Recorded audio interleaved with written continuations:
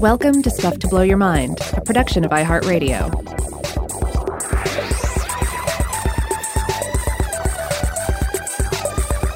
Hey, welcome to Stuff to Blow Your Mind. My name is Robert Lamb. And I'm Joe McCormick, and to introduce today's episode, I thought maybe we should begin by reading a poem. Robert, are you game? I'm game for a little poetry. In fact, it's not just poetry, it's moetry. I did not make that joke in my head yet, but maybe because I'm not as perverse as you. This is by the New Zealand poet Alan Curnow. This was originally published in 1949, and it's called The Skeleton of the Great Moa in Canterbury Museum, Christchurch. The skeleton of the moa on iron crutches broods over no great waste, a private swamp. Was where this tree grew feathers once that hatches its dusty clutch and guards them from the damp.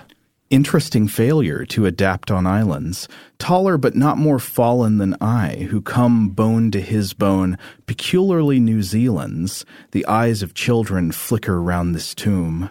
Under the skylights wonder at the huge egg, found in 1,000 pieces pieced together, but with less patience than the bones that dug in time deep shelter against the ocean weather. Not I, some child, born in a marvelous year, will learn the trick of standing upright here. You can find that poem, by the way, in the 1979 anthology, an anthology of 20th century New Zealand poetry. And I really love the cadence of that poem, and also I feel like it effectively captures the weird beauty of these reassembled skeleton remains one sees of the mighty moa. You know, we just did Marianne Moore in the paper Nautilus. This is another poem like that. I love a good poem that genuinely ponders biology, like this deals with the evolutionary adaptation of the moa, the flightless birds of New Zealand, and the idea of learning the trick of standing upright. Yeah. Now, this is going to be a fun couple of episodes. I'm really excited about these episodes. I think the moa is one of the things that's really keeping me going right now. Beginning to research, read about the moa, envision the moa.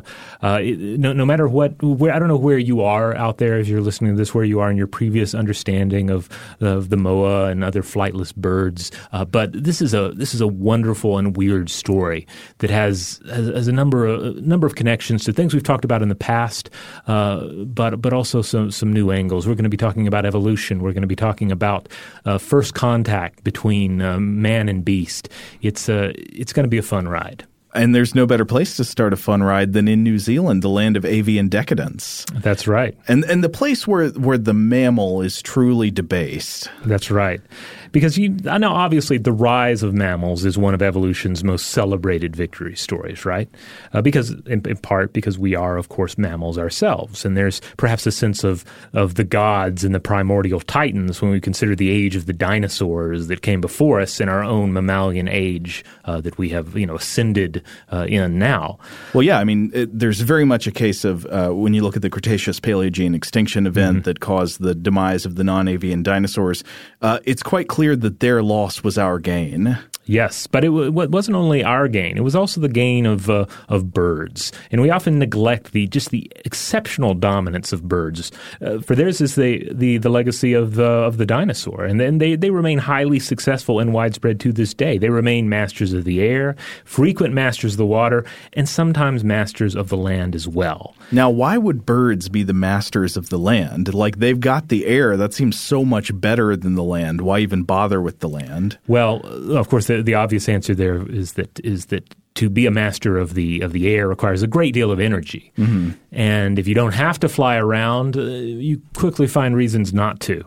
Evolutionarily speaking, of course. Well, so if we're talking about mammals and avian dinosaurs or birds, why exactly was it that the loss of the dinosaurs was the gain of these other clades? Well, because suddenly you have all of these niches in the environment that open up. So that suddenly a bird can can occupy, or various creatures have the ability to occupy, mammals included. But this is where we see the emergence of a number of these different flightless birds. This is where we see the emergence of the terror birds and the demon ducks. And we'll get into some more examples of flightless birds as we go. But yeah, to be sure, we still have some amazing flightless land birds with us today, and some of them are quite enormous. The largest, of course, is the ostrich. There are two species remaining. There was a third, the Asian ostrich, that went extinct roughly 6,000 years ago. Yeah, the two extant species are the common ostrich and the Somali ostrich, and they're both native to Africa. Yeah, and I feel like we sometimes overlook how cool ostriches are. Mm-hmm. I find that at zoos, they for one thing, it's a zoo habitat, and it's if you're seeing an ostrich in a fenced-in area. But then sometimes the ostrich is in there with a giraffe, which seems particularly unfair because the giraffe, of course, is the tallest extant mammal that we have, and it feels kind of like a dirty trick to showcase the world's tallest extant bird with the tallest mammal, which towers over it. Right. It's like I'm trying to show off my muscles, but then you put me next to a gorilla. Yeah.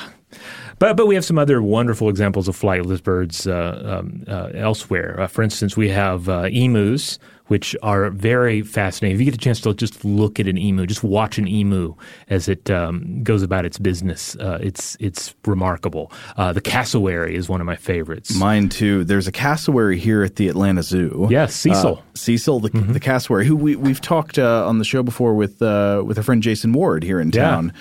About Cecil the cassowary, who I remember Jason telling us that its dung is very fragrant and kind of smells of fruit, even though it is not to demonize animals, but when you get up close to it, it is a horrifying beast. It's beautiful. Its colors are beautiful. It has the blue and the red and the black feathers. It's a gorgeous animal. But also if you look at its foot looks like a puppet from a monster movie. Yes. It is just a killing thing. It's got these claws and this scaly, scabby skin.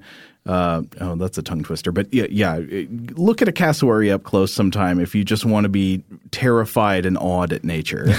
Indeed, yeah, they can prove quite deadly if the human comes into close contact with them and they begin engaging in defensive behavior. Oh yeah, don't try to look at their feet up close if there is not a barrier between you. Yeah, of course we have other flightless birds to consider. One of the more amazing ones, of course, is the kiwi of New Zealand. The nocturnal ground bird. All of these birds are what we call ratites, a diverse group of flightless birds that were widespread across the scattered fragments of the supercontinent Gondwana. Though their dominance has waned over time, certainly with the rise of Homo sapiens, we still have all these various examples that still remain today. Yeah, and you find large flightless birds, well, actually large and small flightless birds everywhere from New Zealand to South America. Yeah, I know, and that's without even getting into the obvious example of just other flightless birds. There's also the penguin, of course. But this raises the question, why do we have flightless birds all over the place like this? Well, in the 1990s, there was a wonderfully titled theory, Noah's Ark, which assumed that all of these ratites descended from a common ancestor. So in other words, the idea here is that a flighted ancestor became flightless on Gondwana, and then as the supercontinent split, this one flightless ancestor diverged into all these different flightless species. Okay, so you get one instance of these birds descending from an ancestor and becoming flightless, and then the flightless one goes all over the place, and then there's continental drift. Right. The supercontinent splits up, and the flightless descendants of that one ancestor all go off into different places and evolve in different directions, and they become everything from the ostrich to the kiwi to the moa. Right. But one of the issues with this idea is that this would mean we'd expect, say, in New Zealand, we'd expect the moa and the kiwi to be closely related to each other. We'd expect that any of these ratites that live close together would also be closely related. But subsequent DNA studies have revealed that this was not the case. Instead of Noah's Ark, the model seems to be one of numerous cases of flighted to flightless evolution around the world. So again, convergent evolution. Yeah. This repeated instance of a flighted bird evolving into a bird that doesn't fly, which seems so strange of a choice for evolution to make. I mean, not to personify it too much, but what is the advantage there? I think we alluded to this earlier. One of the main theories about this is that it's an energy advantage. If a bird doesn't need to fly, then it doesn't need to make huge pectoral muscles capable of flapping wings that can get it into the air. And if it doesn't need to make those big muscles, it can spend that energy on something else, or it can just survive on less food. Yeah. And it can have just like a smaller it can have less of a basal metabolic rate. And we've talked on the show pretty recently about birds having a pretty high BMR. Right. So yeah, this is basically the reason why we see the rise of these various flightless birds in all corners of the world, really. But then, of course, a number of them end up falling away, and of course, we'll get into the details of the fall of the moa in these episodes. In the case of the moa, and in the case of the elephant bird, it's the encountering human beings that did the trick. Yes, once again, human beings seem to be a sort of anomaly in the fossil record in the evolutionary story. Once we enter the picture, things tend to go haywire. Right. But another question is coming back to what we were just talking about, like the energy considerations in losing flight. So it is clear that you can save a lot of energy by not being a flying bird if you don't need to fly. But in what case would a bird not need to fly? Shouldn't flying always help a bird to survive? Well, basically, it comes down to, like we said earlier, the death of the dinosaurs creating these holes for it, these niches for it in the environment. You need a place where, I mean, to use a very simple and even tacky metaphor here for birds, they need a place to land. A place that's not already occupied by, say, a highly successful dinosaur or a highly successful mammal. And so there are corners of the world, other shards of Gondwana, where the idea of a kingdom of the birds remained at least partially unchallenged by mammalian usurpers. Like nothing was already there to keep the bird from landing, and nothing came up to erase it from the ecosystem. For instance, there's the island of Madagascar, which enjoyed something like 88 million years of isolation, during which it fostered various forms of lemur, as well as the massive elephant bird, not only a ratite, but often considered the largest known ratite to ever walk the earth. But then there's also far-flung New Zealand, which enjoyed an amazing degree of freedom as well from the mammalian revolution, well until roughly 1300 CE with the arrival of human beings. Now, that's not to say they were completely free of mammals. I believe there are two extinct primitive mammals known only as the St. Bathans mammal that are present in the fossil record from the Miocene. Otherwise, the only way for a mammal to get to New Zealand was to fly there or to swim there. So you'd have this huge island that's got birds on it, but does not have any large mammalian predators. It doesn't have any lions. It doesn't have any wolves. It doesn't have any foxes, anything for a bird to need to fly and escape from. Yeah. So if you don't have a predator you have to fly and escape from, why even keep making wings? Exactly. You land and you start filling those niches. There's no buffalo. There are no horses. Again, no wolves. And then as far as the other mammals, the ones that have swam there, I mean, we're talking about seals, sea lions, whales out in the waters around New Zealand, and they're not going to invade the forest anytime soon. They're doing just fine. And then other than that, we have bats. Bats flew to New Zealand, where we do see an interesting case where the bats that come to New Zealand end up spending more time on the ground than you see elsewhere in the world. Particularly the New Zealand lesser short-tailed bat, which spends a lot of its time foraging on the forest floor, crawling around, basically taking on a far more terrestrial role than bats employ elsewhere. Again, this would make sense as an evolutionary adaptation if there's just not a lot of stuff to worry about on the ground like there is everywhere else. Mm-hmm. Yeah, like we mentioned the kiwi earlier. Like the kiwi is an example of a ground-dwelling bird.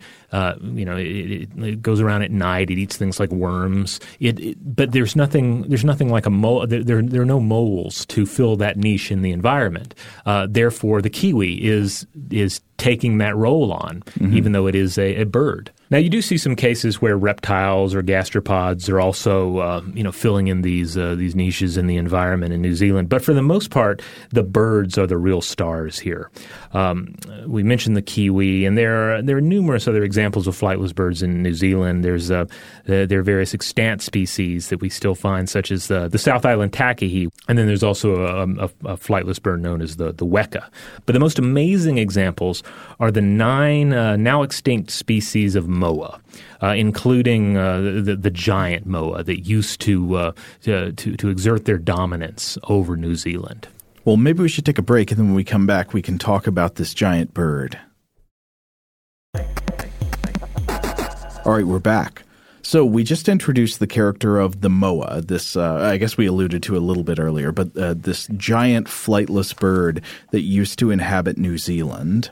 That's right. There were 9 different species are known to exist. There's the upland moa, the little bush moa, and I have to stress the little bush moa was still 1.3 meters or 4.3 feet tall.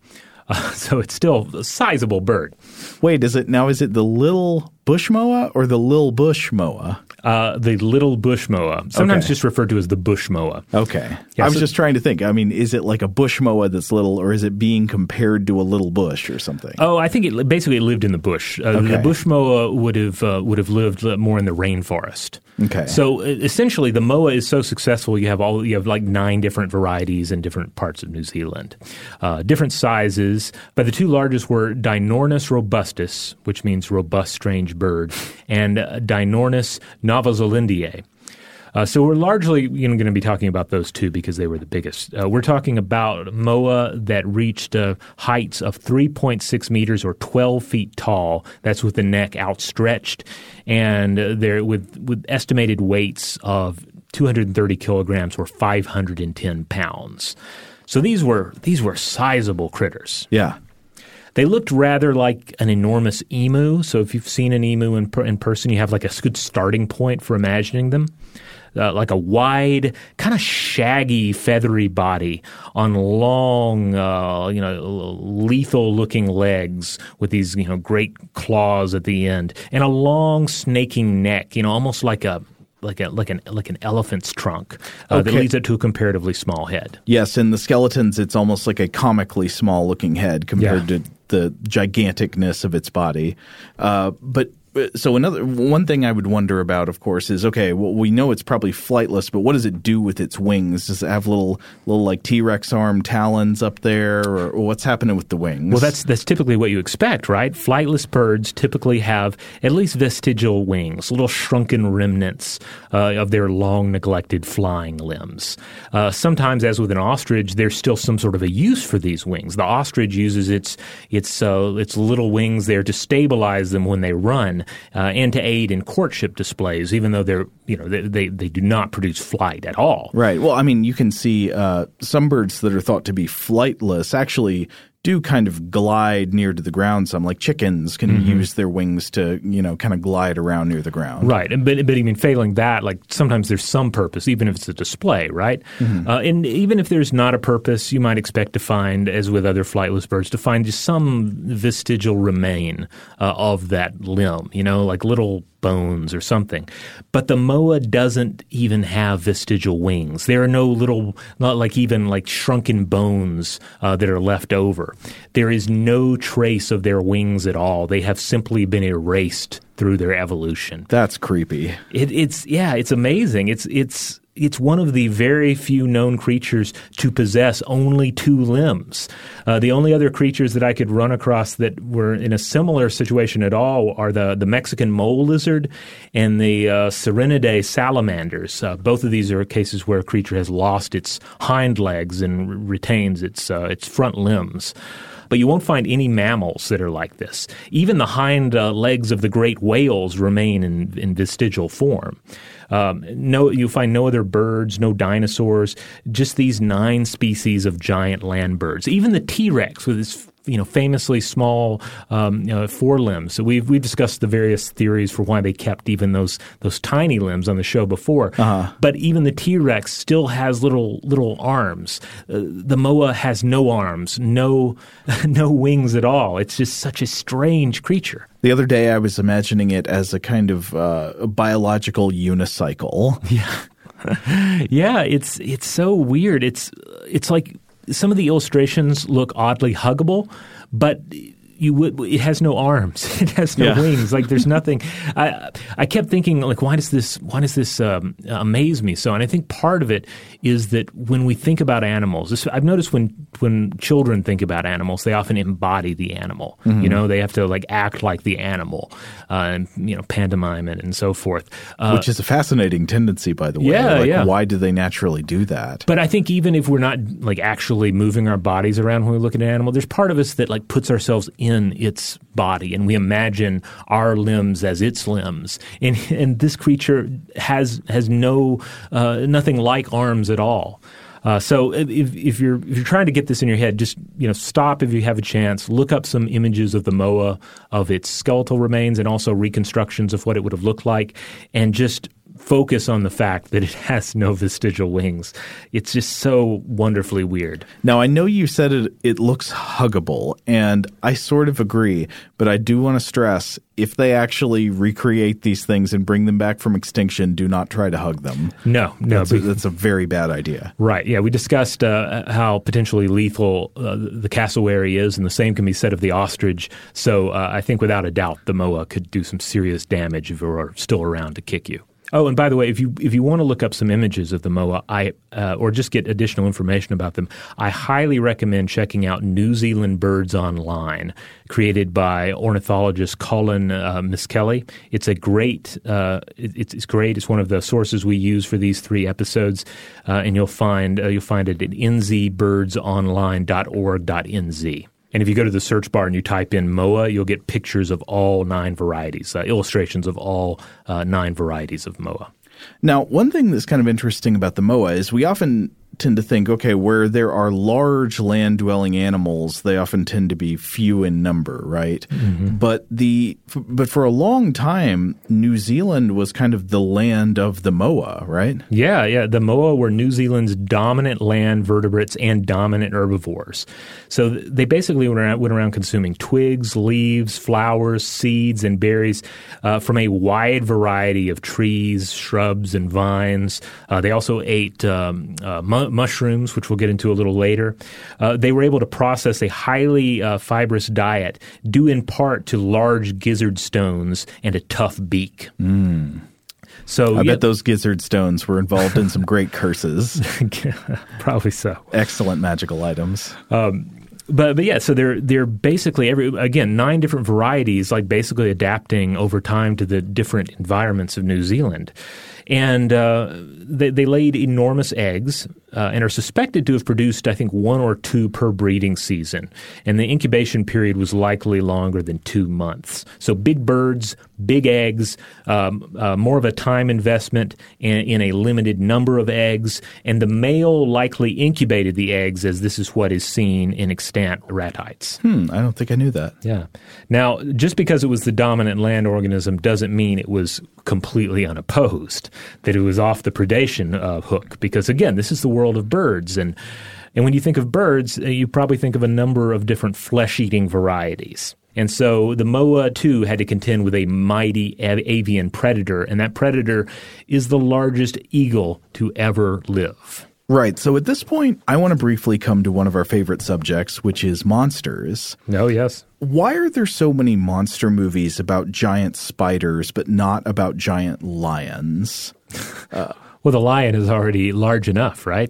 Yeah, exactly. So I've got a hypothesis here. I think humans, whether through instinct or learning or a combination of both, do a lot of intuitive phylogenetic sorting of predatory threat imagery. So the idea of a large cat that kills and eats you is in fact terrifying, but it's not especially unusual. In the terms we've talked about on the show before, in the terms of cognitive science of religion, it's not even minimally counterintuitive. It's just sort of a fact of nature. So it would be terrifying if you were really faced with it, but it's also not a particularly arresting image in the memory in that it doesn't stand out. I mean, I'm sure it would be a memory if it actually happened to you. Right. But probably not in terms of fictional storytelling compared to something like a giant spider. A large man-eating spider is definitely counterintuitive. It's not something found in nature.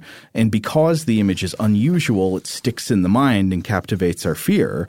And I've been thinking about this for a while. Like the idea of a human being eaten by an invertebrate, like an insect or an arachnid, not only feels scary, it feels perverse. It violates the natural order. In biblical terms, I think this is what would be called an abomination. And so I think our brains do this kind of unconscious threat math a lot. We sort potential threats from animals or organisms more generally by morphology or body shape, which is a simple way of sorting them along evolutionary relationships. Large carnivorous mammal shapes are natural predators. They are genuinely threatening in reality, but less captivating of the terrified imagination. And I think the same goes for large reptilian shapes like crocodiles or sharks or whatever. But here's another phylogenetic or morphological branch of potential threats. How about birds? I think we intuitively sort birds into the non-predator pile, right? Like we prey on birds, they don't prey on us. Right, yeah, for the most part. I mean, now to come back to the cassowary and the ostrich, like now clearly these are both potentially dangerous animals if they're encountered in the wild, but they are, they're kind of exceptions from the rule. They are a rather different breed of bird than the sort of bird that most of us are going to encounter on a daily basis. Right. And they wouldn't be trying to hunt us. Like if we encountered one, a cassowary in the wild and it was being aggressive, that would probably be it, from its point of view, it's acting in defense. Right. Now, if we were to travel in time back to the age of the terror birds and the demon ducks. Oh, yeah. And that would be a different scenario. Yeah, but I would say that age might come a lot more recently into history than we would think. So maybe this intuitive sorting about birds is one of the main reasons movies that use dinosaurs as monsters resist putting feathers on them, right? Even though many predatory dinosaurs probably had feathers, we associate feathers with birds, and birds are generally not thought of as scary.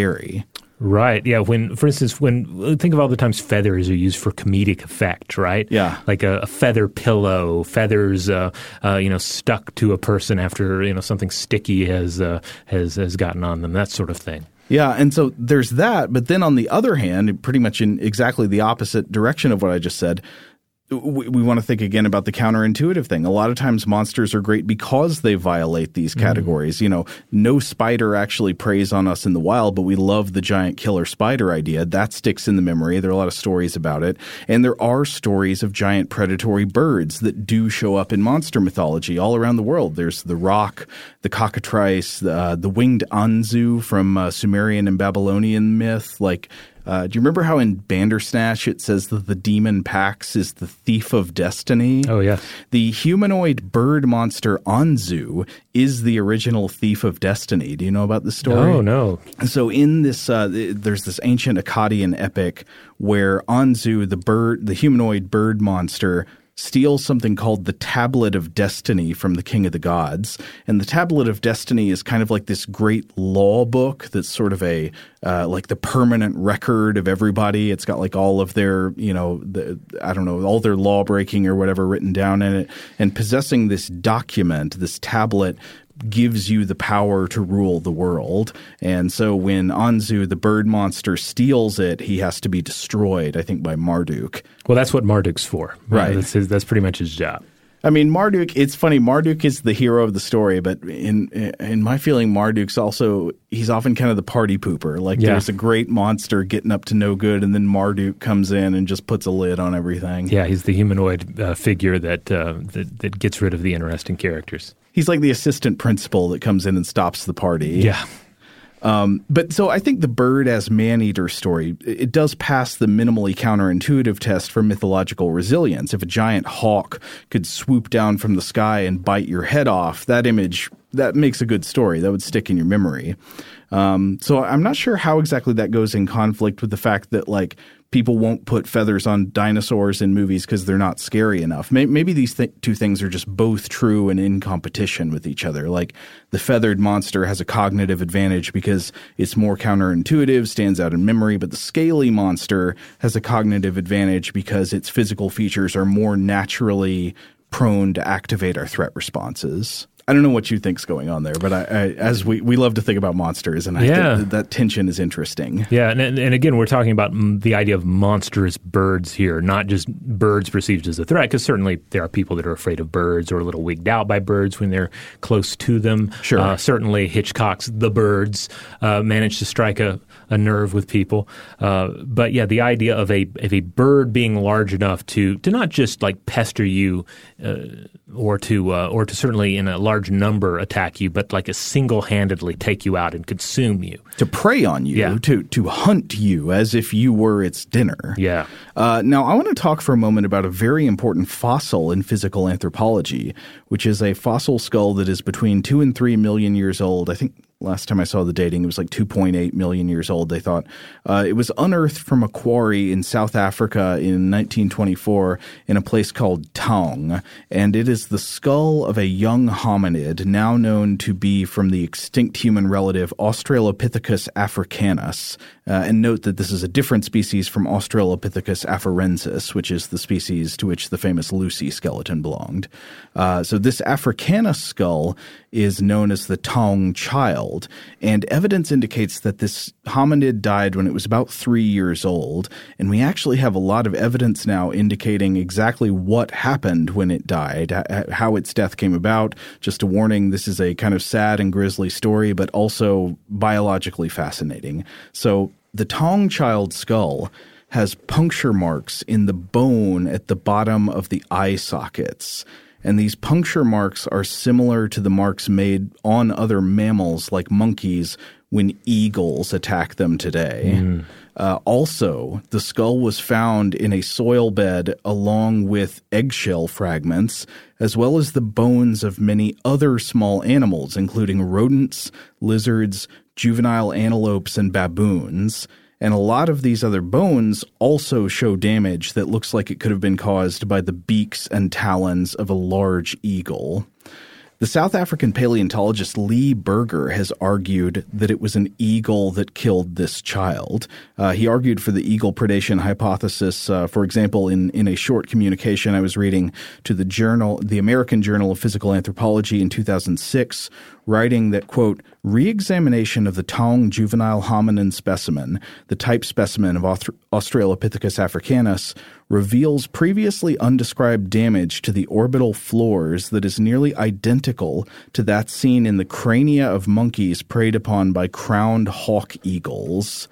And Berger argued that this evidence, along with the strange collection of other animal bones at the site of the Taung child's discovery, quote, strongly supports the hypothesis that a bird of prey was an accumulating agent at Taung, and that the Taung child itself was a victim of a bird of prey. I think this is an example of how scientific writing so often has a way of stating things that is like facially abstract, bordering on euphemistic, but so much so that it actually sounds more horrifying.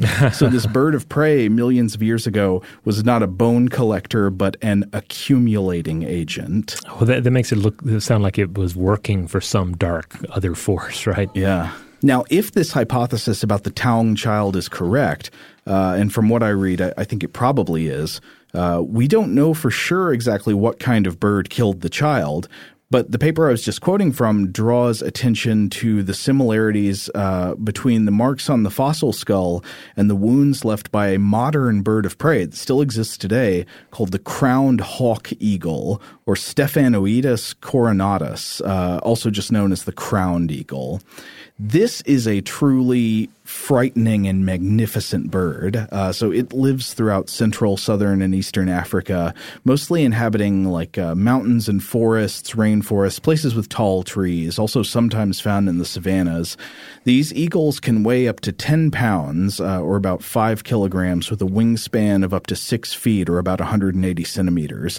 They're large. They're not the largest eagle. The females are generally larger than the males, and the crowned eagle gets its name from a crest of feathers feathers on the head. Sometimes it's got feathers sticking straight up, but sometimes it looks just like a bulging of the feathers toward the back of the head and looks a little bit like Gary Oldman's weird vampire bun head from the Francis Ford Coppola Dracula. It does really, yeah. Do you see what I'm saying? And plus, the spirit of the two are closely linked here. Yes, I imagine this eagle also loves the children of the night because, like Dracula, this bird is an astonishingly strong hunter. They've been known to kill prey more than 4 times their size. And I think this is key, too, because certainly even in an urban environment like Atlanta, we see vultures and hawks fairly common. Now, hawks especially, you see them around a lot because there's a lot of creatures for them to prey on. We went into the urban advantages of the hawk in our one of our previous episodes. Oh yeah, we talked with Jason Ward about the peregrine falcon and its urban hunting methods, where it'll sit up on top of a building and wait for its prey birds to fly underneath, and then it dive bombs them from above. But generally, you think about a bird like this grabbing a bird of this nature grabbing something like maybe a salmon, maybe it grabs a squirrel, maybe it even gets a small dog. But you don't think about them grabbing something 4 times their size. Right. Now, if they grab something 4 times their size, they're not going to be able to carry it away, but they can totally kill this thing and either eat it where it falls or take it apart and take pieces with them. So when attacking large prey, the predatory strategy of the crowned eagle often involves it'll involve swooping down from above and then using their meaty legs and fearsome hind talons to break the prey animal's spine when they make contact. They hunt a diverse range of prey, including monkeys, antelopes, and other small mammals and lizards. And they've, like I was saying, 2 basic feasting strategies. Once they've got a prey animal dead, if it's small enough, they'll try to carry it with them up to a safe treetop to eat at their leisure. If the prey is too large to carry, they will either eat it where they have killed it, or sometimes they'll tear chunks of it off. They'll tear off a head or tear off an arm or something and take it away with them one piece at a time. Another interesting fact about them, the crowned hawk eagle sometimes, so they generally lay 1 or 2 eggs per nest brood. And if there are 2 eggs, when the eggs hatch, the larger of the 2 chicks usually kills its sibling. The parents are known to guard their newborn chicks very ferociously. They violently repel encroaching animals. And so you might have a question, well, would these powerful hunters that can kill animals much larger than themselves, would they be able to attack humans today?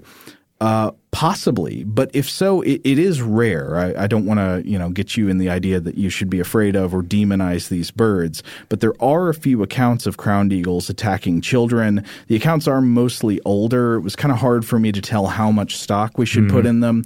But such a claim of crowned eagle attacks on humans does not at all seem to be unheard of. And they do regularly attack monkeys, which of course are shaped a lot like us. And small human children would be within the size range of their prey. Remember, they can attack prey more than 4 times their size, so they can attack animals that are maybe like 45 pounds or 20 kilograms.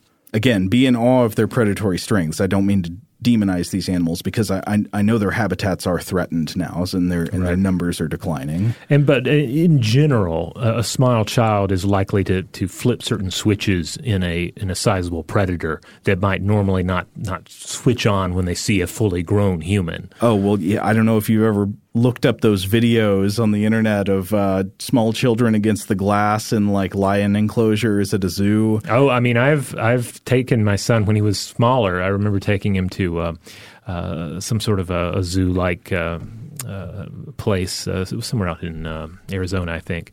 Maybe it was Arizona even. But when we were there, it's like there was one part where we were walking out and there were these cages and they had some large predatory cats and you can just see them. Like there's a change in the way they are viewing their surroundings. There's a change in their body language. You can tell that they're, even if they're not actively hunting your child, they're reacting to it as if it is potential food. Yes. I mean, the same way that the human instinct is activated by a small child, most adult humans would see a small child and want to say, is that child okay? You want to take care of them. Right. The predator says, is that child lunch? Delicious, yes. Looks very small, very weak, easy kill. Right. Not to shame any of these predators. That's just the coding. That's the basic way of the tooth and claw there. Right. So you've got these claims of modern eagle attacks on human children. But if these claims are generally correct, even then it does appear to be a kind of unusual thing to happen. Something that just happens here and there. Was there ever a predatory bird that would have had humans more firmly within its prey buffet, but, even larger, even more diverse in the kinds of prey it would seek out? And that brings us back to New Zealand in the age of the moa, and the moa's primary enemy, its primary predator, the Haast's eagle. So the Maori people of New Zealand have had legends of gigantic birds. Apparently there are several different legends of gigantic birds that have been linked somewhat to real bird species. The two different legendary bird monsters that I was reading about from the Maori were the Te Hokioi or the Puakai, but there may be other legends that sort of fit into this mix as well. Right.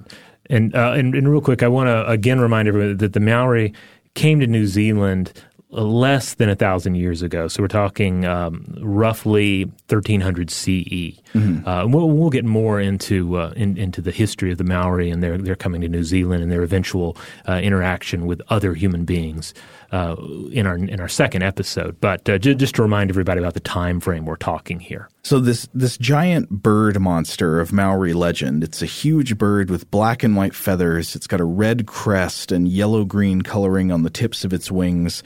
It was believed in some legends to have raced the hawk to the heavens and was known in some legends as a man-eater. It's not only a feature of Maori oral tradition, but its terrifying frame appears in archaic rock carvings of the area. And many paleontologists now believe that that this animal, the Te Hokioi or the Puakai, is not purely fictional, mythical as a monster like the Anzu. It may be the cultural memory of this real giant predatory bird of New Zealand known as the Haast's eagle or Harpagornis mori, which again would have been the predator that preyed on the moa. Because again, less than 1,000 years ago when the Maori arrived, when the archaic Maori arrived in New Zealand, they would have encountered the 9 species of moa. They would have encountered Haast's eagle in its predation of the moa. This was the world, this unique environment was in full swing when they first arrived. Yeah. Haast's eagle was a beast. I think if we saw it, we would be in awe. It could weigh up to 15 kilograms, which is about 33 pounds. The female might have had a wingspan of up to 3 meters or almost 10 feet. Like other birds of prey, often the female was larger than the male. Remember that the most powerful predatory bird in the world today, not the largest, but the most powerful hunter, the crowned eagle, weighs up to only about 10 pounds or about 5 kilograms. Wow. So this is like 3 times bigger. Wow. And with their size and hunting power, the Haast's eagle could and did regularly take down moa as prey. Think about how amazing this is given the size of the moa. What were we saying about the size of the moa earlier? Oh, we talk about 10 to 12 feet with their head stretched out. I mean, even the bush moa was like 4.5 feet tall. Yeah, like 500 pounds. Yeah. The little bush moa, yeah. I'm sure they were really at a loss here. So a predatory encounter might have involved waiting at, say, a treetop near a water source and then waiting for a moa to come out and take a drink. And the Haast's eagle could then swoop down at the moa at 80 kilometers per hour or about 50 miles per hour. Again, think of something that weighs 40 pounds hitting you at about 50 miles per hour. Some forensic analysis of the bones of the Haast's eagle. I know there was some analysis done through CAT scans and things. This shows that the eagle's body was, by design, able to absorb shocks from high impact speed. Mm-hmm. So at the impact, the predator comes in talons out, and it has talons that could penetrate bone. So after killing the moa or the other large prey bird, the eagle could usually take its time eating the kill on the spot because there were not large mammalian predators to worry about coming along because this is New Zealand. Yeah. Yeah, I've also heard it described that the talons of Haast's eagle were about the size of a tiger's claws. Like, yes. That's how big they were. Yes. So I was reading an article in The Independent that interviewed Paul Schofield, curator of vertebrate zoology at the Canterbury Museum. This was in 2009. And Schofield is also the author of one of the papers that was doing the forensic analysis of the Haast eagle skeleton. And also, by the way, the Canterbury Museum is the same place where Alan Kurnow saw the moa skeleton that he writes the poem about. There you go. But so Schofield says, quote, "It was certainly capable of swooping down and taking a child. They had the ability to not only strike with their talons, but to close the talons and put them through quite solid objects such as a pelvis. It was designed as a killing machine." So think about it. So it comes in with the claws extended, can hit you at high speed with amazing force, and then latch on with the claws to cut through flesh. And this would, of course, leave you bleeding and all of that. And Schofield said Haast's eagle wasn't just the equivalent of a giant predatory bird. It was the equivalent of a lion. Wow. Yeah, a lion of the air. Again, it's like an order of magnitude beyond any kind of flying predatory bird that we've become accustomed to in our world today. Yeah, I mean, I guess I think like a griffin. You know, like this is a flying. It's like a flying big cat. If a leopard could fly. Yeah. So again, the Maori arrive. They encounter this world, and and we'll discuss the details of this later, but basically the moa would last scarcely more than a century after that. They were rather swiftly eradicated by human beings, and therefore Haast's eagle, since it depended on the moa for food, it went away as well. But there would have been time there. So there was a period of time in Maori history for the archaic Maori and for the moa hunting Maori for them to have their children picked off by this terrifying bird, this terrifying predator of the sky. It's hard to imagine. Yeah, but I just did. Well, the terrifying images in predators of the land are bad enough. Mm-hmm. When they can come from above, I don't know what. That just seems like that would entail a whole reordering of the way you view, danger and safety in the world. Yeah, because you generally think the sky, at least, is safe. Yeah, don't need to look that way. Right. All right, we're going to take a quick break, but we'll be right back for more discussions of the mighty moa. All right, we're back. So one question that comes up, we're imagining this clash between these enormous moa and this enormous eagle. Yeah, clash of the giant birds. Yeah, so I was wondering, well, how would a giant moa defend itself? What kind of fight could it put up? So we already mentioned how if we look to extant ratites, we look to the ostrich, we look to the cassowary, we see excellent examples of just how ferocious a kick from one of these creatures would be. Mm-hmm. But then you start so if you're imagining, say an unarmed human coming up and trying to start a fight with, say, an ostrich or cassowary or perhaps a moa. That's not a good idea. Yeah, you can imagine how that's going to go kick-wise. Or any type of land predator trying to mess with one of these creatures. But if something is coming from above, it does seem, and I couldn't find a lot of sources on this about what the moa's defensive capabilities would have been. But if it had trouble kicking that high, what could it do if something was attacking its back? It could peck at it. It could use its beak, certainly. Maybe, and this is just me guessing, I'm thinking maybe it could whip it with its neck a little bit. That is the strategy we see with giraffes. There's footage of giraffes fighting each other with using their necks as these broad whips, and certainly the moa's neck was long and tough. But I don't know if it could actually have used it effectively, certainly against Haast's eagle, which again is this lion of the sky attacking it with enormous talons and perhaps making pretty short work of it if it got the drop. Well, yeah, if you're coming at a large bird like the moa from below, I mean, obviously that's not the place you want to be, but what does it do on its back? I mean, it seems like the perfect place to prey on it. And you can make wounds on the back of a large bird like this it's exposed, and if you could get the talons in there and get out, even if you don't break its back when you first hit, probably just bleeds to death. It sits there and drowns in its own blood. Yeah. So it seems like a case where the moa was just particularly vulnerable to Haast's eagle. But at the same time, it means Haast's eagle was particularly dependent upon the moa. Like they were locked in this well, you can say eternal struggle, I guess, if you want to be dramatic about it, but really an eternal balance until this new force, this new terror came to unbalance that equation. Yeah, well, it's it's weird to think about because when you see a predator chasing prey in nature, I think naturally most of our sympathies are with the prey animal, and that makes sense. If you were to see one person trying to hurt another person, your sympathies are with the victim. But in nature, you could think about it as a kind of balanced thing because the predator is also it's just trying to survive. It is fighting starvation every day in the same way that the prey animal is fighting the predator that's trying to kill it. Right. And again, we already mentioned, we'll get into some of the genetic data on this in the next episode, but the moa was highly successful and it was spread all over New Zealand. So, it was a situation where it could support a dominant predator like this. Their numbers were such that the predator was ultimately playing an important role in supporting a healthy moa population. Yeah, totally. One thing I've read is that the Haast eagle probably would have been very few in number, right? Like most apex predators are, right?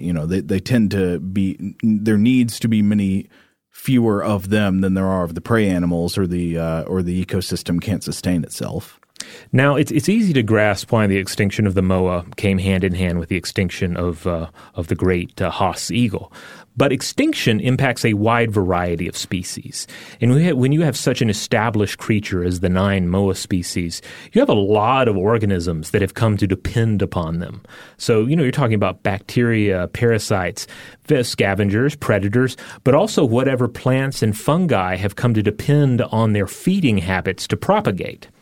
And so I ran across an interesting study that got into some of this.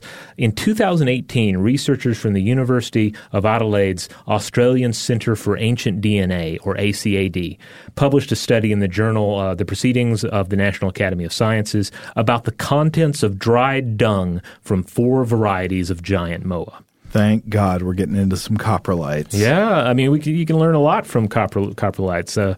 They're highly useful in uncovering especially in this case, the genetic records of diet, pathogens, and even the behavior of the creatures in question. So the researchers here found that the moa consumed a wide variety of mushrooms and fungi, including species that are critical for New Zealand's beech forests. And they were very interested, the researchers were very interested in exploring the prior but unproven hypothesis that many New Zealand fungi with bright-colored fruiting bodies are adapted for dispersal by native ground-dwelling birds. Now, this couldn't really be tested because all the moa are extinct.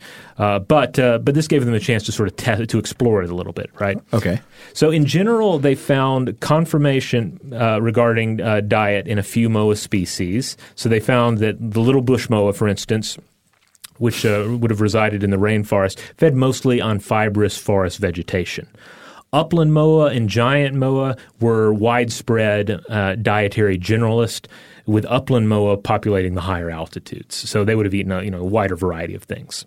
But the mushroom contents of the moa dung certainly contained plant symbiotic fungi that the wide-ranging moa would have spread as they ranged, grazed, and pooped. According to lead author Alex Boast, then PhD student at Lancara Research, quote, worryingly, introduced mammals which consume these mushrooms don't appear to produce fertile spores, so this critical ecosystem function of the giant birds has been lost, with serious implications for the long-term health of New Zealand's beech forests. So what does that mean that the mushrooms passing through the digestive system of the birds would have still been reproductively viable, right? But going through mammal digestive systems, they're not. Right. The mammals that have come in to fill that ecological niche that was left by the now extinct moa, they'll eat the same mushrooms. Perhaps they'll even spread them. They'll even travel to decent distances. But the spores they leave behind are not viable. They're not able to actually fulfill the role that the moa fulfilled in spreading those spores. And again, the mushrooms have this crucial relationship with the trees of the beech forest. So this is again, I think it's just it's a wonderful example of the cascading effects of extinction. They also found evidence of parasites in those coprolites. They found a, quote, surprising diversity of parasites, many completely new to science. Oh, boy. And these are largely parasites that would have been exclusive to the moa and or the moa species in question that just went extinct with their hosts. And these included, for instance, various types of nematodes. Again, you can't take a species out of the game without impacting numerous other species as well, and it's certainly going to be the case when you have such a firmly established and dominant species as the moa of New Zealand. I mourn for the moa. Yeah, it's hard not to, Yeah. I mean, I do want to stress that and we'll get more into the relationship between the moa and the Maori people in our next episode, but it is crucial not to feel a special amount of shame over the Maori in this situation, because again, anytime human beings have come into contact with new ecosystems, they have brought extinction with them. Yeah, we change everywhere we go. Yeah, and that is the nature of human beings. No matter where they go, no matter what the time period. We did a previous episode where we talked about Roman extinctions, brought on by the spread of Roman civilization, and we previously mentioned the elephant bird of Madagascar. Similar situation. It was doing really well. Then humans came, and that spelled its doom. Now, the story of that doom, in the case of the moa, is something we're going to get more into in our next episode, though. I just thought of another thing from Madagascar. I believe I was just reading earlier today that an extinct relative of the crowned eagle of Africa was the Madagascar crowned eagle. Oh. But it's gone because when humans came to Madagascar, they hunted its primary prey animal, the giant lemur, to extinction. Wow. And then it had no prey anymore. There you go. All right. So we just keep doing it, folks. We just keep doing it. And yes, some amazing creatures have been lost along the way. But I tell you, the moa, I'm just really impressed with this animal. I think it is my new spirit animal for these trying times we live in. I will ease myself into the imagined arms of the moa. It has no arms, it has no wings, but there's something about its nature that I can cuddle up with and find comfort in. You're going to become the Lorax of the Radites. You're going to go on a quest where you want people to stop using the ostrich as the example animal of cowardice and ignorance. I need to get out of the house and go look at some ratites this weekend. There's an emu that lives fairly close to my house. Really? Yeah. What's its name? Big Lou the emu. I think I may have to go feed Big Lou this weekend. Okay, I don't think I know about Big Lou. Oh, well, I'll tell you about it when we go off the air, so you can find Big Lou for yourself. All right, in the meantime, go and check out other episodes of Stuff to Blow Your Mind. There are a bunch of them. You can find them wherever you get your podcasts, and you can also find us by going to stufftoblowyourmind.com. That will shoot you over to the iHeart listing for this show. Wherever you get the show, just make sure you rate, review, and subscribe. Huge thanks, as always, to our excellent audio producer, Seth Nicholas Johnson. If you would like to get in touch with us with feedback on this episode or any other, to suggest a topic for the future, or just to say hello, you can email us at contact@stufftoblowyourmind.com. Stuff to Blow Your Mind is a production of iHeartRadio. For more podcasts from iHeartRadio, visit the iHeartRadio app, Apple Podcasts, or wherever you listen to your favorite shows.